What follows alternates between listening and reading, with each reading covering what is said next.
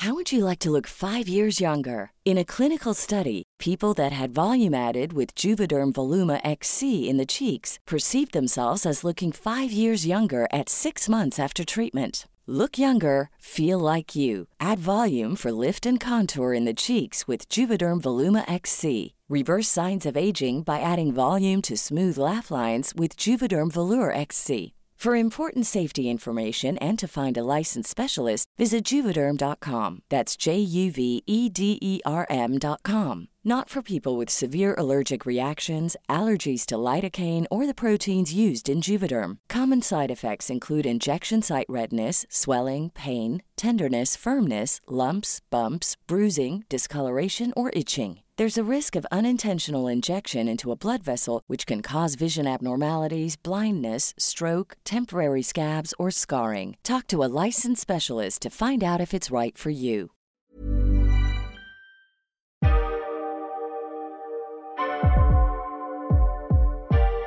Welcome to Black and Gay Back in the Day. We're bringing to life the archive of images of black LGBTQ+ life in Britain from the 1970s to the early noughties. Brown skin beauty, fair fine future. I'm Mark Thompson. I'm an activist and health promotion specialist, and I built this archive with the journalist and writer Jason Okindaya. Deep dark wisdom, patient human. In this episode, we are looking at a photograph that holds so much history around the power of community.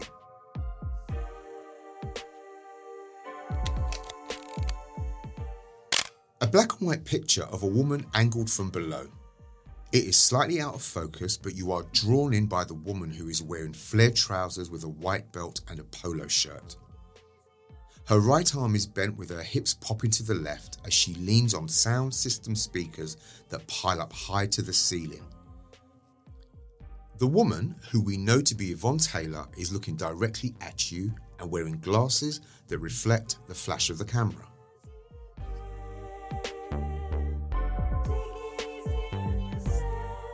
When you look back in history, community-run collectives are often the backbone of any movement. They are places where people can come together. They are also the roots for change. In this episode, I asked community organiser Jewel Foster to find out more about the history behind this amazing picture.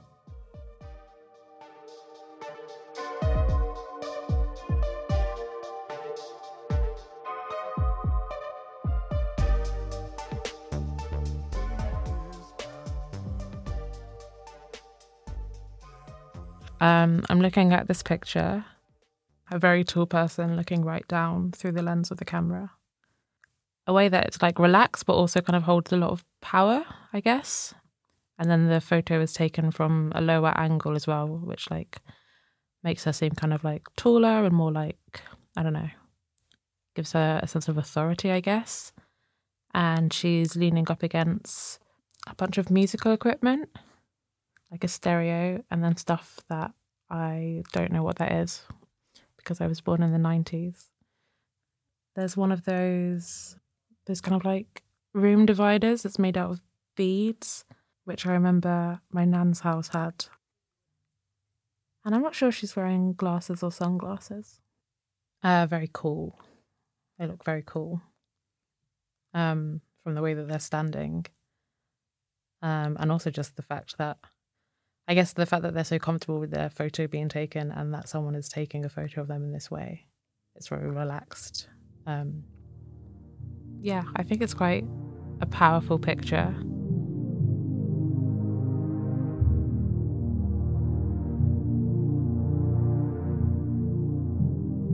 My name is Jewel Foster and I make music and set up community events. This picture is of someone called Yvonne Taylor, who I think started Systematic. I've started to do some research on Systematic and Yvonne Taylor. So Systematic was a lesbian-run sound system. They put on monthly nights in South London. I think I would have definitely gone to one of these nights. So I read these 2 articles about Systematic, and they spoke a bit about how difficult it was being a Black queer woman in the 70s and 80s, and how these nights kind of started a community and provided a sense of safety, and how the importance of dance within our communities. It was really cool finding out about this. I think a lot of queer people in general, like probably all over, but like in London, we speak about the fact that there's not a lot of lesbian spaces or lesbian-owned spaces, and Systematic wasn't something that I'd heard about before. So it's like an interesting topic because I guess it speaks to like the limited documentation and archive Black-owned spaces. But also I'm sure like Yvonne could talk a lot about the kind of history of queer and Black-owned spaces, and one, why they're so needed, but also why they're so lacking as well. I think that unlike with cishet white people, there isn't such a variety of spaces, so that it can be harder to find community and it can be harder to connect with other POCs and other queer people. And I think that with the community events that I've been doing and trying to get like QTI, POC, queer, trans and intersex people of colour, they're like chilled events. They're not about, so it's not dancing, and it's like talking, and finding community is really important in these events. And I think I have been hearing that it can be difficult to find these spaces or to integrate yourself in one spaces because of the fact that they can seem kind of inaccessible. And I think that is part of the reason is that they're such like niche spaces. I think also from the picture, it's not like the photos that you see of club nights or like, you know, queer Black ran club nights, because it has like, I don't know, so much more of a like familial quality, I guess. She's dressed very like casually. It looks like a picture that was taken in a home, I guess. I'm looking forward to finding out from Yvonne what the story behind this picture was and where it was taken.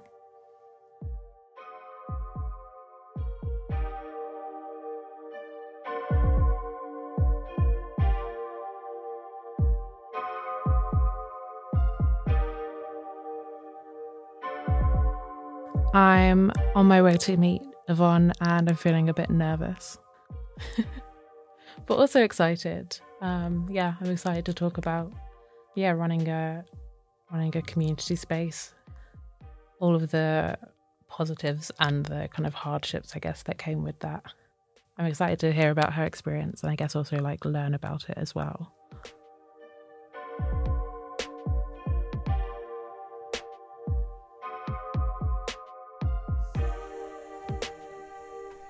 Hey, how you doing? Hello. Nice to meet you. Nice to meet you too. I've got this photo of you. It's this one. Oh my God, yeah. Yeah, that was the start of my troubles, I think. Gosh, that photo was taken when I was about 14 and a half. My mother lived in New York and myself and a sister had gone to New York to visit. But that picture was taken at my then mother's boyfriend's house, who had a big thing about music, and that was my music was really the kind of thing that I connected to. With all the dysfunctionality that was going off around me, music kind of paved the way for me to kind of find a sort of safe place. And that guy had that tape-to-tape reel, and he was letting me just record some music while he was out working that day. And then my sister came along and just took that picture, and I think it kind of epitomises the point in my life where I thought, yeah, there's life, there's potential, to be happy out there. Was it an older or a younger sister that took the picture? My sister is two years younger than me, so she would have been 12, And it's probably about the only decent picture she's ever taken of me. I'm quite happy to tell her that too.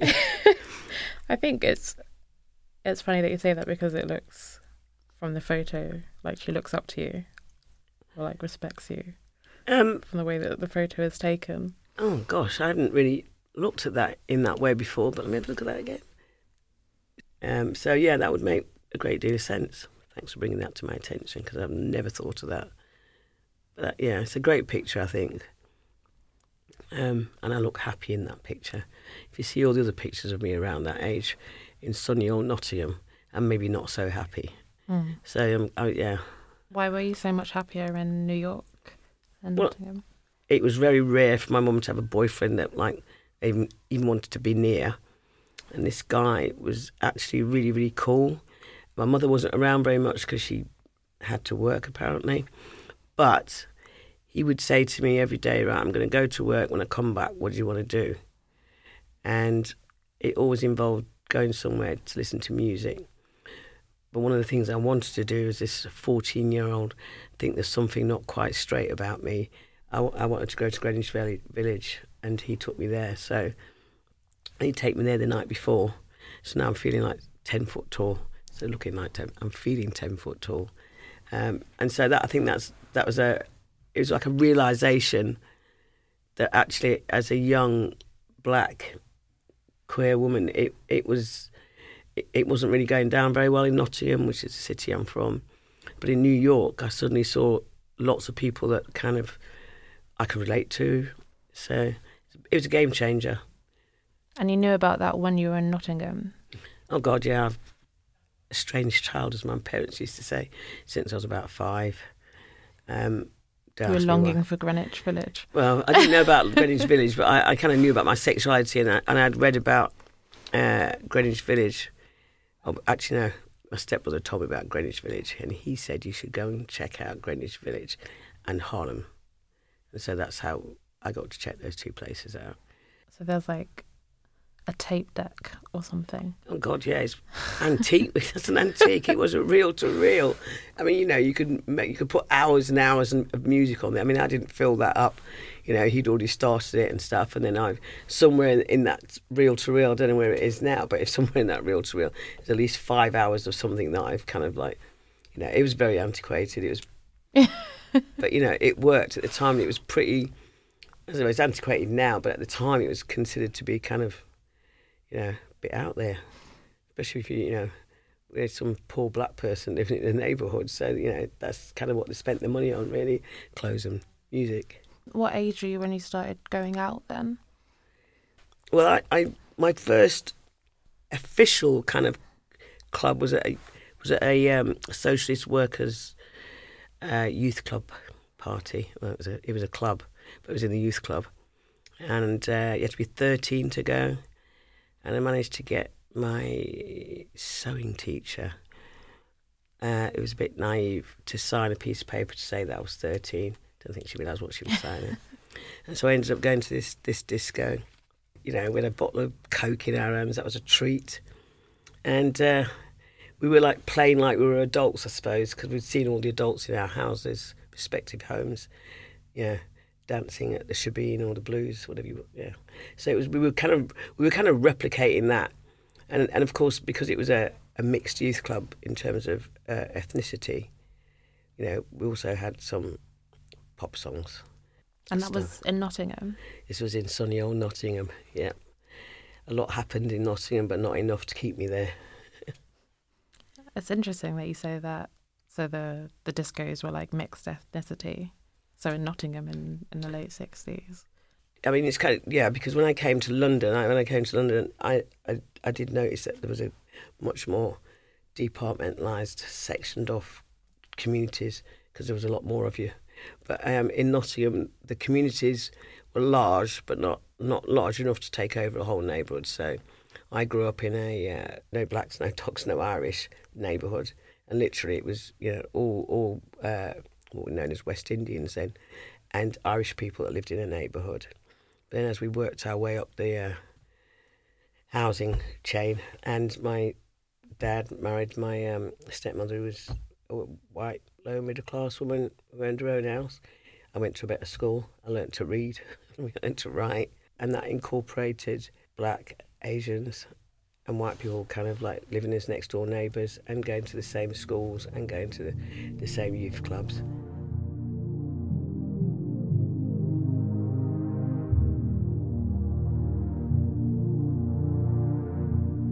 When did you start Systematic?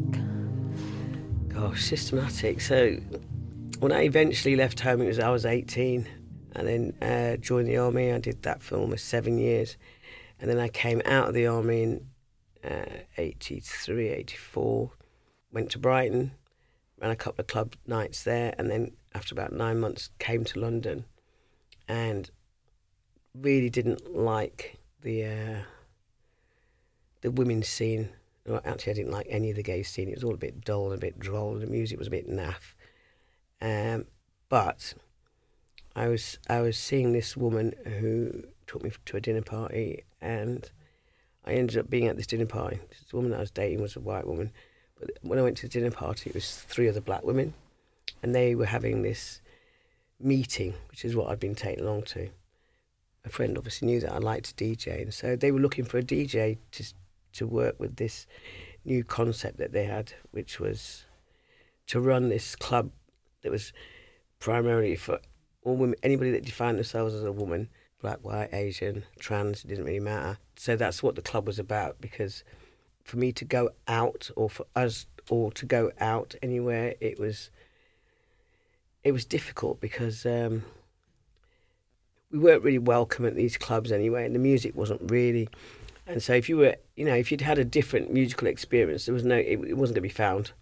So we, as part of this collective, just 4 of us, we just decided that we would set up this club, and it probably was the thing that made my arrival in London, because I hadn't been here very long. I think I'd been here about 2 months. Didn't have a job, so I could put my whole heart into actually being part of this collective. And so once a month, every month for almost 9 years, we would lug these huge speaker boxes and other equipment into the back of either my car or my friend's car, and set up this party on a Saturday night. When there'd be food, we'd have generally speaking, there'd be a vegetarian curry and a chicken curry. There'd be food, there'd be drinks, and South London Women's Centre was pretty pivotal because it had a huge room that was could hold about 250 women, and effectively it was also soundproofed, which at the time was a real plus. So it meant that people passing by couldn't really hear the music, although Acre Lane wasn't a thoroughfare, so it was fairly safe as well. It's probably one of my. We did do exceptionally well with it.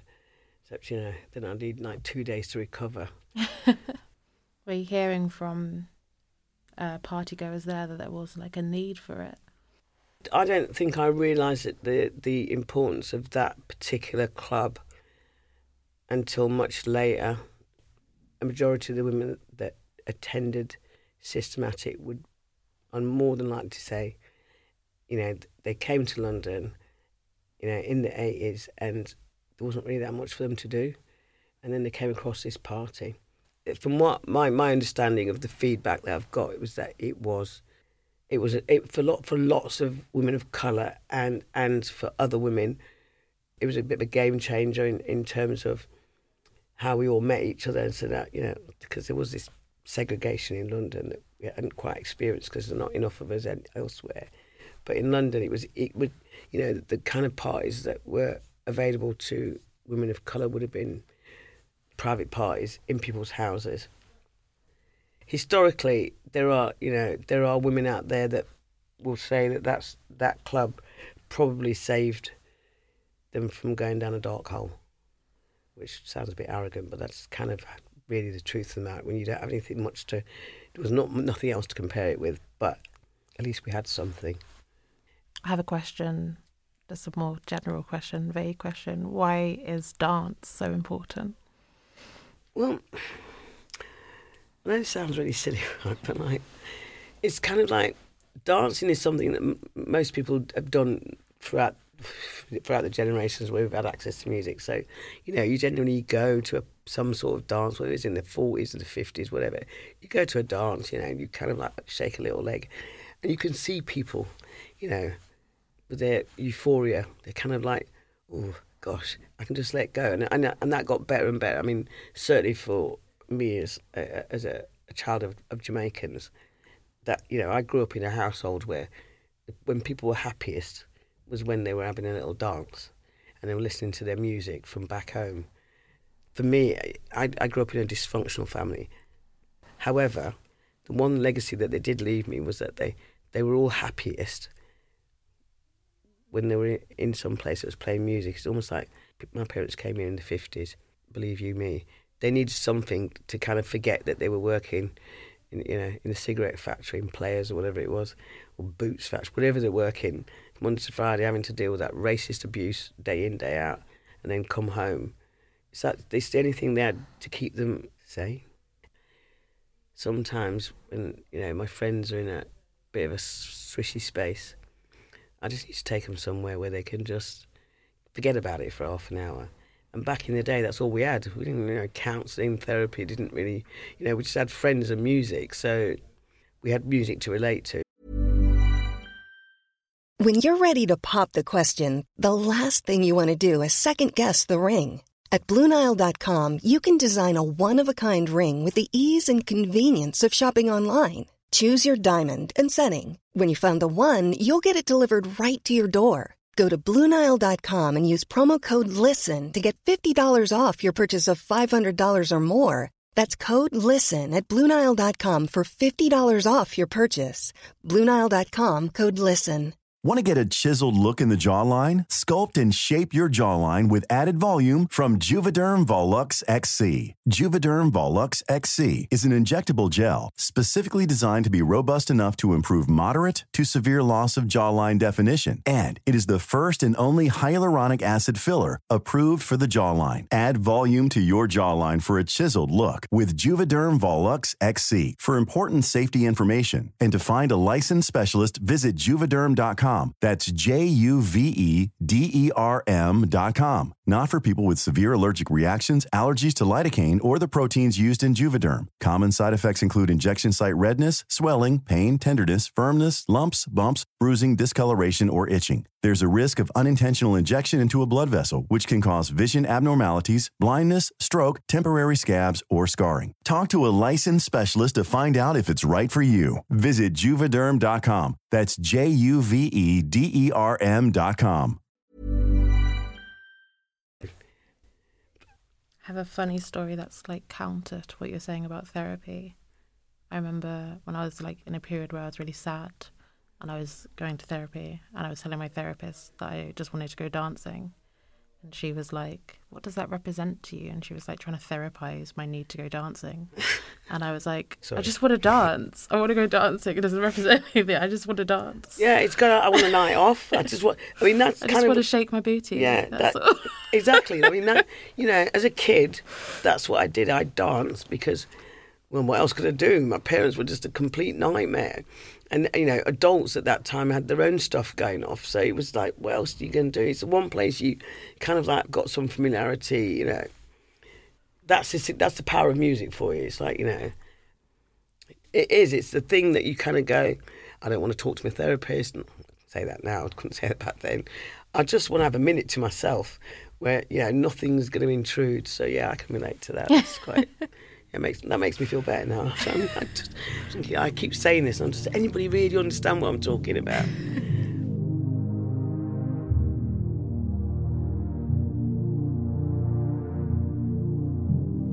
What was it like in London, like outside of Systematic and living in London back then? Outside of the party, which was probably my safest little genre, there was a lot of homophobia still, Obviously, the mid-'80s, we were looking at sort of like the advent of AIDS, HIV. But for me, on an individual basis, living my everyday life in South London as well, yeah, it was difficult for a lot of us. I mean, you weren't holding your partner's hand. You weren't making it obvious, although it clearly was obvious by my style of dress or something. But, you kind of had to be mindful of the hostilities around you. And even getting work was kind of like, you were kind of forced down that route of liberal local authorities, dashing out jobs to people. I worked for them. I hated it. So I had lots of difficulties with getting work. For me, it was a difficult phase. It was difficult because whilst didn't have anybody to kind of worry about offending in terms of family, but for a lot of people, that there was a lot of stuff around family living in London, and so their lives were kind of led in a bit of a shadow, under the radar. When I think about the 80s, I kind of go, what was good about it? And actually, what was good about it was that as the 80s the end of the 80s came, we were starting to get more choices of things to do. There was community groups. We got the Black Lesbian and Gay Centre, Bellington Road. Peckham was in a railway arch, but it was our railway arch where we could go and talk, just play pool, talk, do everyday things that you might want to do. Loved it, absolutely loved it. And for some, it's still difficult now, of my generation certainly. Back in the day, it was really, really bad. You just didn't want you want to see your brother and sister because nobody knew. Nobody was really out in the community as such, or very few of us, I should say, generalise like that. I remember I had a friend who was like, she met this woman and they met at some talk group, and then they started dating, and this woman hadn't bothered to say to us she's got 3 kids. And it was like, the whole kind of drama that created. And I'm thinking, she's got 3 kids. It's like, does that mean, say, she can't be part of the community because she's got 3 kids? So we were going through what I'd call a transitioning period where we didn't know what we were supposed to be. We didn't know what the rules were supposed to be. We knew we were kind of breaking some rules, but other rules we were kind of adhering to because that's how you're conditioned. If that makes sense. So I would say life in the 80s was a bit of a twister. Coming out and then having the support of my family helped me to stand my ground. And I didn't have kids, and I didn't have anything that I was going to potentially lose. When we were going to these feminist meetings and things, I for me, a lot of what was being said at the time that I couldn't really relate to, because I'm like, this might be what it happens in your world, but as a black woman, this I can't even relate to what you're talking about. So there was a lot of, and not just myself, there's a lot of conflicts between the sort of, what was deemed the right thing to do and the right thing to campaign about, and which demos we should go on, and I'm like, the brother's just been shot by a cop in Brixton, mate. I think that's the demo that I want to go on.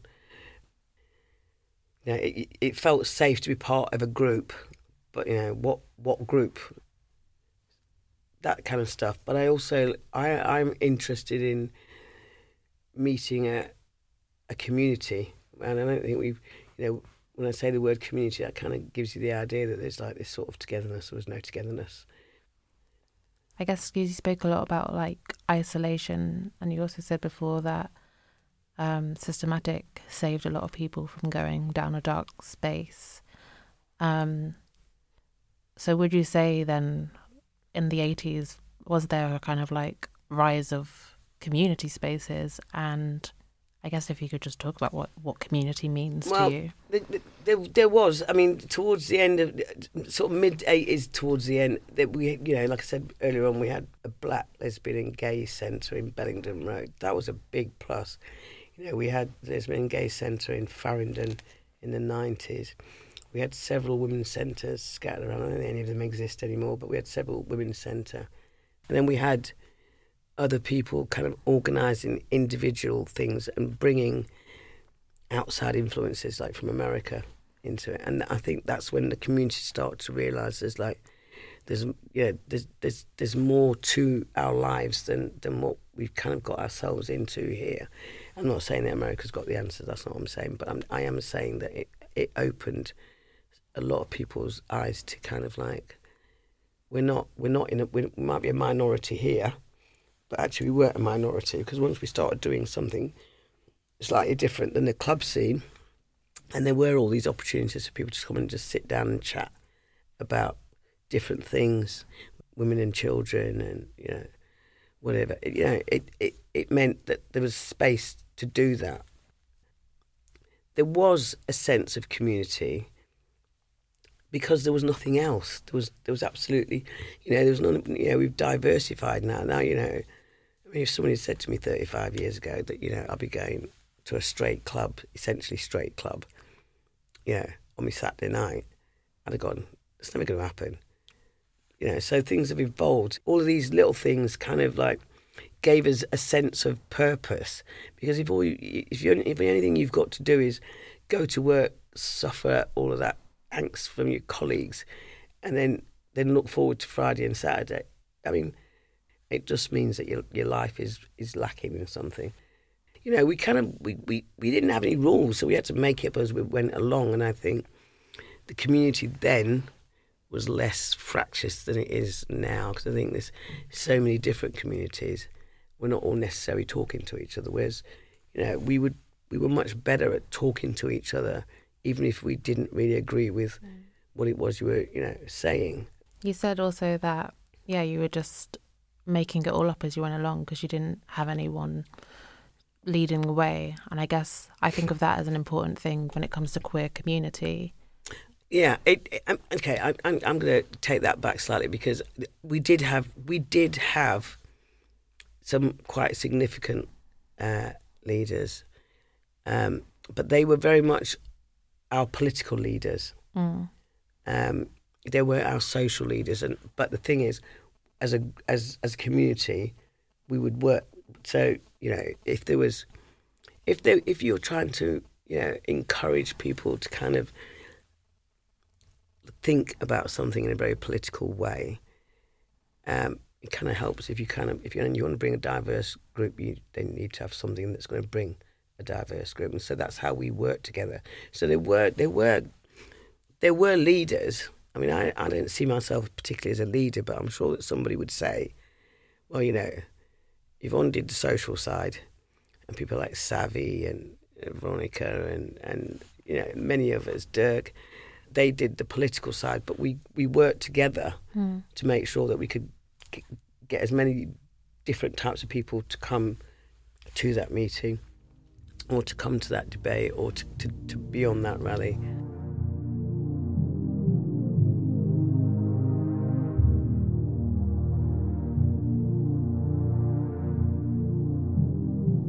And when you were in these spaces and creating these spaces and putting on these events, were you thinking that you were a part of history, and did you think about legacy as well? Oh, no. No plan whatsoever. My philosophy in life is, if I put on an event, I want all the people that come to have the best time that they can have. Somebody said to me once, about 10 years ago, Yvonne, you've probably done more to move race relations along in terms of, not forcing, but getting people into one space that would never normally be in that space. So I don't see it. I mean, I certainly didn't see it as legacy, but as I get older, I realise the significance of what many of us did without really realising the significance of what we did. Without it being, I guess, kind of a political legacy or history, were any of you thinking, we are Black queer women and we are existing and we need to be documenting this? No, I wasn't. I mean, there are women out there that were documenting stuff. The women and men actually. Our community worked, through the Black Lesbian and Gay Centre. I mean, Veronica McKenzie is a kind of documentary filmmaker. Well, she's a filmmaker.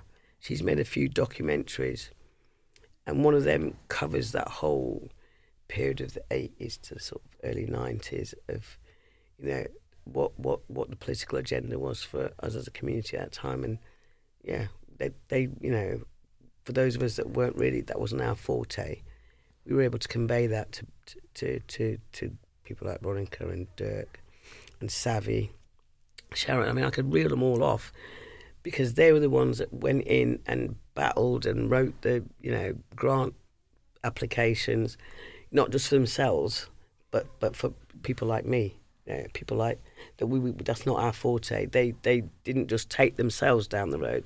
They took other people with them. So to me, that's the community is about making each other feel good about who we are and about making allowances for people's differences.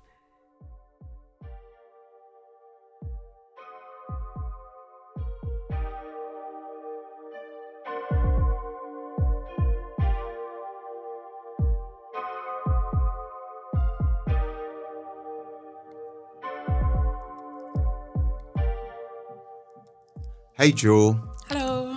So you went out and you met Yvonne. Tell me, how was that?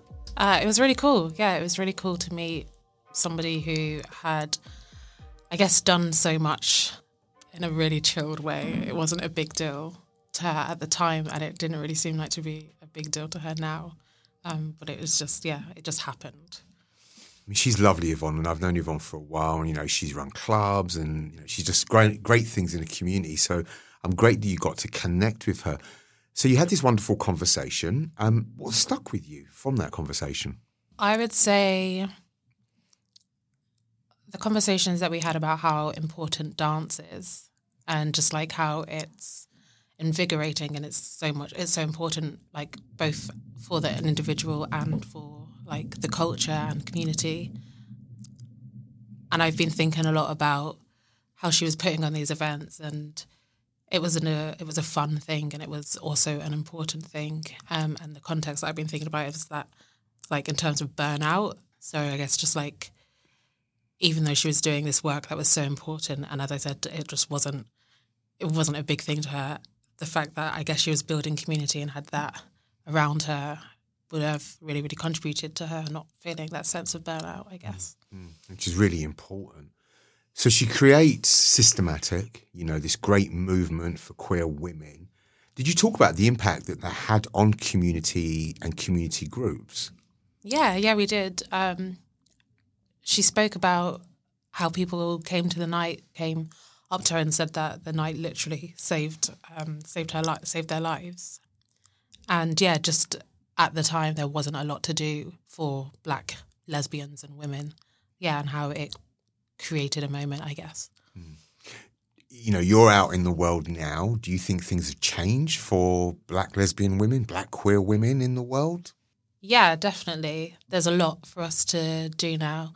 Yvonne did say that she found that the culture was maybe a little bit more cliquey than it used to be, and that back when she was doing Systematic and I guess like in the 80s, people were kind of just like happy to meet everybody and I guess be authentic. And she said that she found that people are, well, that like lesbian spaces can be more cliquey. And I think I understand what she's saying. I understand where she's coming from. I think now that there's so much maybe in terms of things to do and also like social media and stuff like that, and people have the ability to create themselves and really build themselves and build an image, it can seem quite like intimidating, I guess, going out into these spaces. Mm-hmm. So some of the things that Yvonne was involved in that you spoke about in your talk were, like the Brixton Black Women's Centre and the Black Lesbian and Gay Centre. These are physical spaces where people gathered in community and connected. We don't necessarily have those today. We may have clubs and social venues. But does that absence impact on our lives? I suppose my question is, do we still need those physical spaces which aren't just about drinking and dancing, but about connecting, building community? Would you like a Black Lesbian and Gay Centre in 2022-23? Yeah, no, definitely, 100%.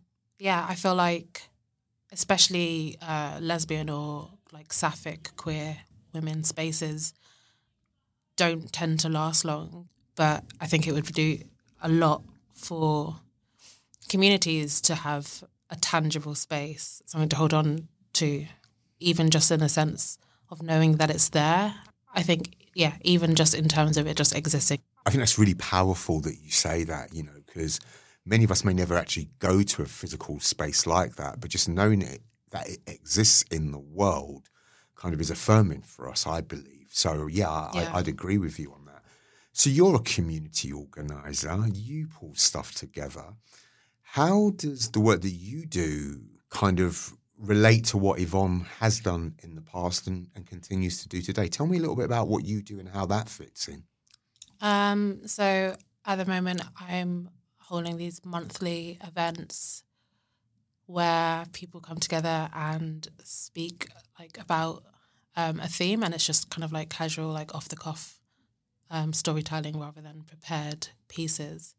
The thinking around it was kind of building communities and finding people who have like similarities and people who can connect, and kind of like creating a conversation, I guess. And I guess the connection to what Yvonne was doing is that she was creating a space for communities and creating a space for conversation, but in a very different way. Yeah, she was bringing people together to kind of just like dance and to relax and to chill and to like let go, and like a space away from work and all of that sort of stuff to just be free. And I think I'm trying to do something similar and like creating a space for people to have important conversations and connect with people in a way that they don't at work, and find the people to make connections with, because it can be really difficult. So we can clearly see that whilst lots of things have changed, that some things have really still remained the same. And I'm guessing they probably will do. You know, people will always want space to connect. They will always want a safe environment to be with people that are like them, that may be outside of the commercial queer scene. So I think what you're creating, there's a direct line between what Yvonne did with Systematic and all the other things to where you are today. And I think that's just a wonderful thing. Is there anything else that you think has changed or has stayed the same? I guess kind of just to reiterate what you were saying, the need for like representation and that being really, really affirming. Yeah, I think with what Systematic was doing, they were creating a space that was just saying that we are here and that we exist. And now even for me, and I'm sure for like my peers as well, like just knowing that we've been here, as much as like people don't want to admit that, and people want to kind of like, hide the fact that we ever existed. It's important to see that, to see those moments, I guess. I mean, it sounds like a really affirming, inspiring conversation that you had with Yvonne, and I'm glad you did it. Was there anything that was challenging for you in the conversation or challenged your thinking or your ideas? I wouldn't say challenging, but I guess I picked up on the fact that there were challenges that Yvonne faced in terms of building kind of collective spaces, and there being, I guess, sort of like conflict between the more like academic and like political groups, and then those who just wanted to dance, I guess, and having that difficulty between like synthesizing the two groups and finding common ground, I guess. I mean, I'll be honest with you, those challenges persist to this day. We're always going to have people that want to party and enjoy life, and those people that are on the front lines trying to create community. And I think the beautiful thing is that we can all coexist together, and that's what makes our community so wonderful.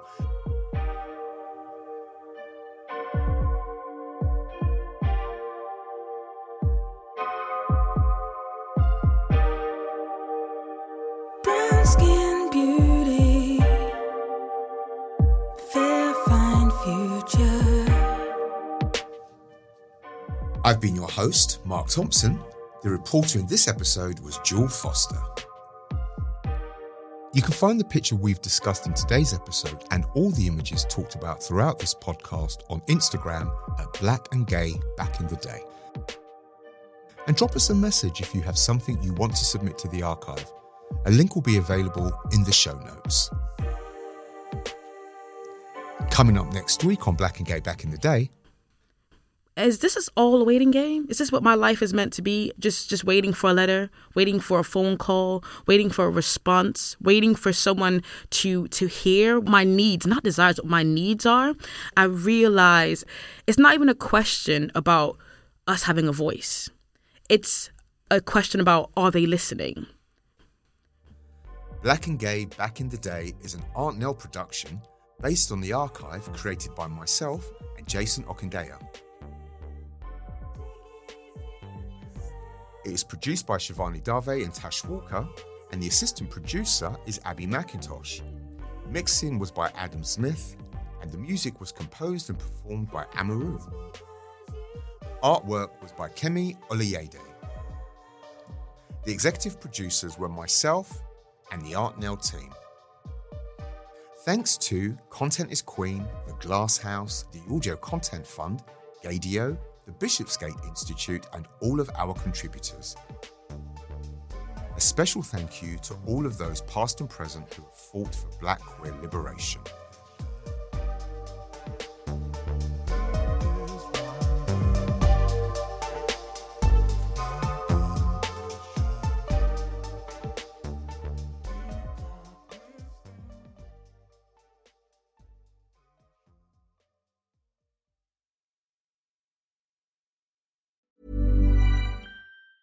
Want to get a chiseled look in the jawline? Sculpt and shape your jawline with added volume from Juvederm Volux XC. Juvederm Volux XC is an injectable gel specifically designed to be robust enough to improve moderate to severe loss of jawline definition. And it is the first and only hyaluronic acid filler approved for the jawline. Add volume to your jawline for a chiseled look with Juvederm Volux XC. For important safety information and to find a licensed specialist, visit juvederm.com. That's JUVEDERM.com. Not for people with severe allergic reactions, allergies to lidocaine, or the proteins used in Juvederm. Common side effects include injection site redness, swelling, pain, tenderness, firmness, lumps, bumps, bruising, discoloration, or itching. There's a risk of unintentional injection into a blood vessel, which can cause vision abnormalities, blindness, stroke, temporary scabs, or scarring. Talk to a licensed specialist to find out if it's right for you. Visit Juvederm.com. That's JUVEDERM.com.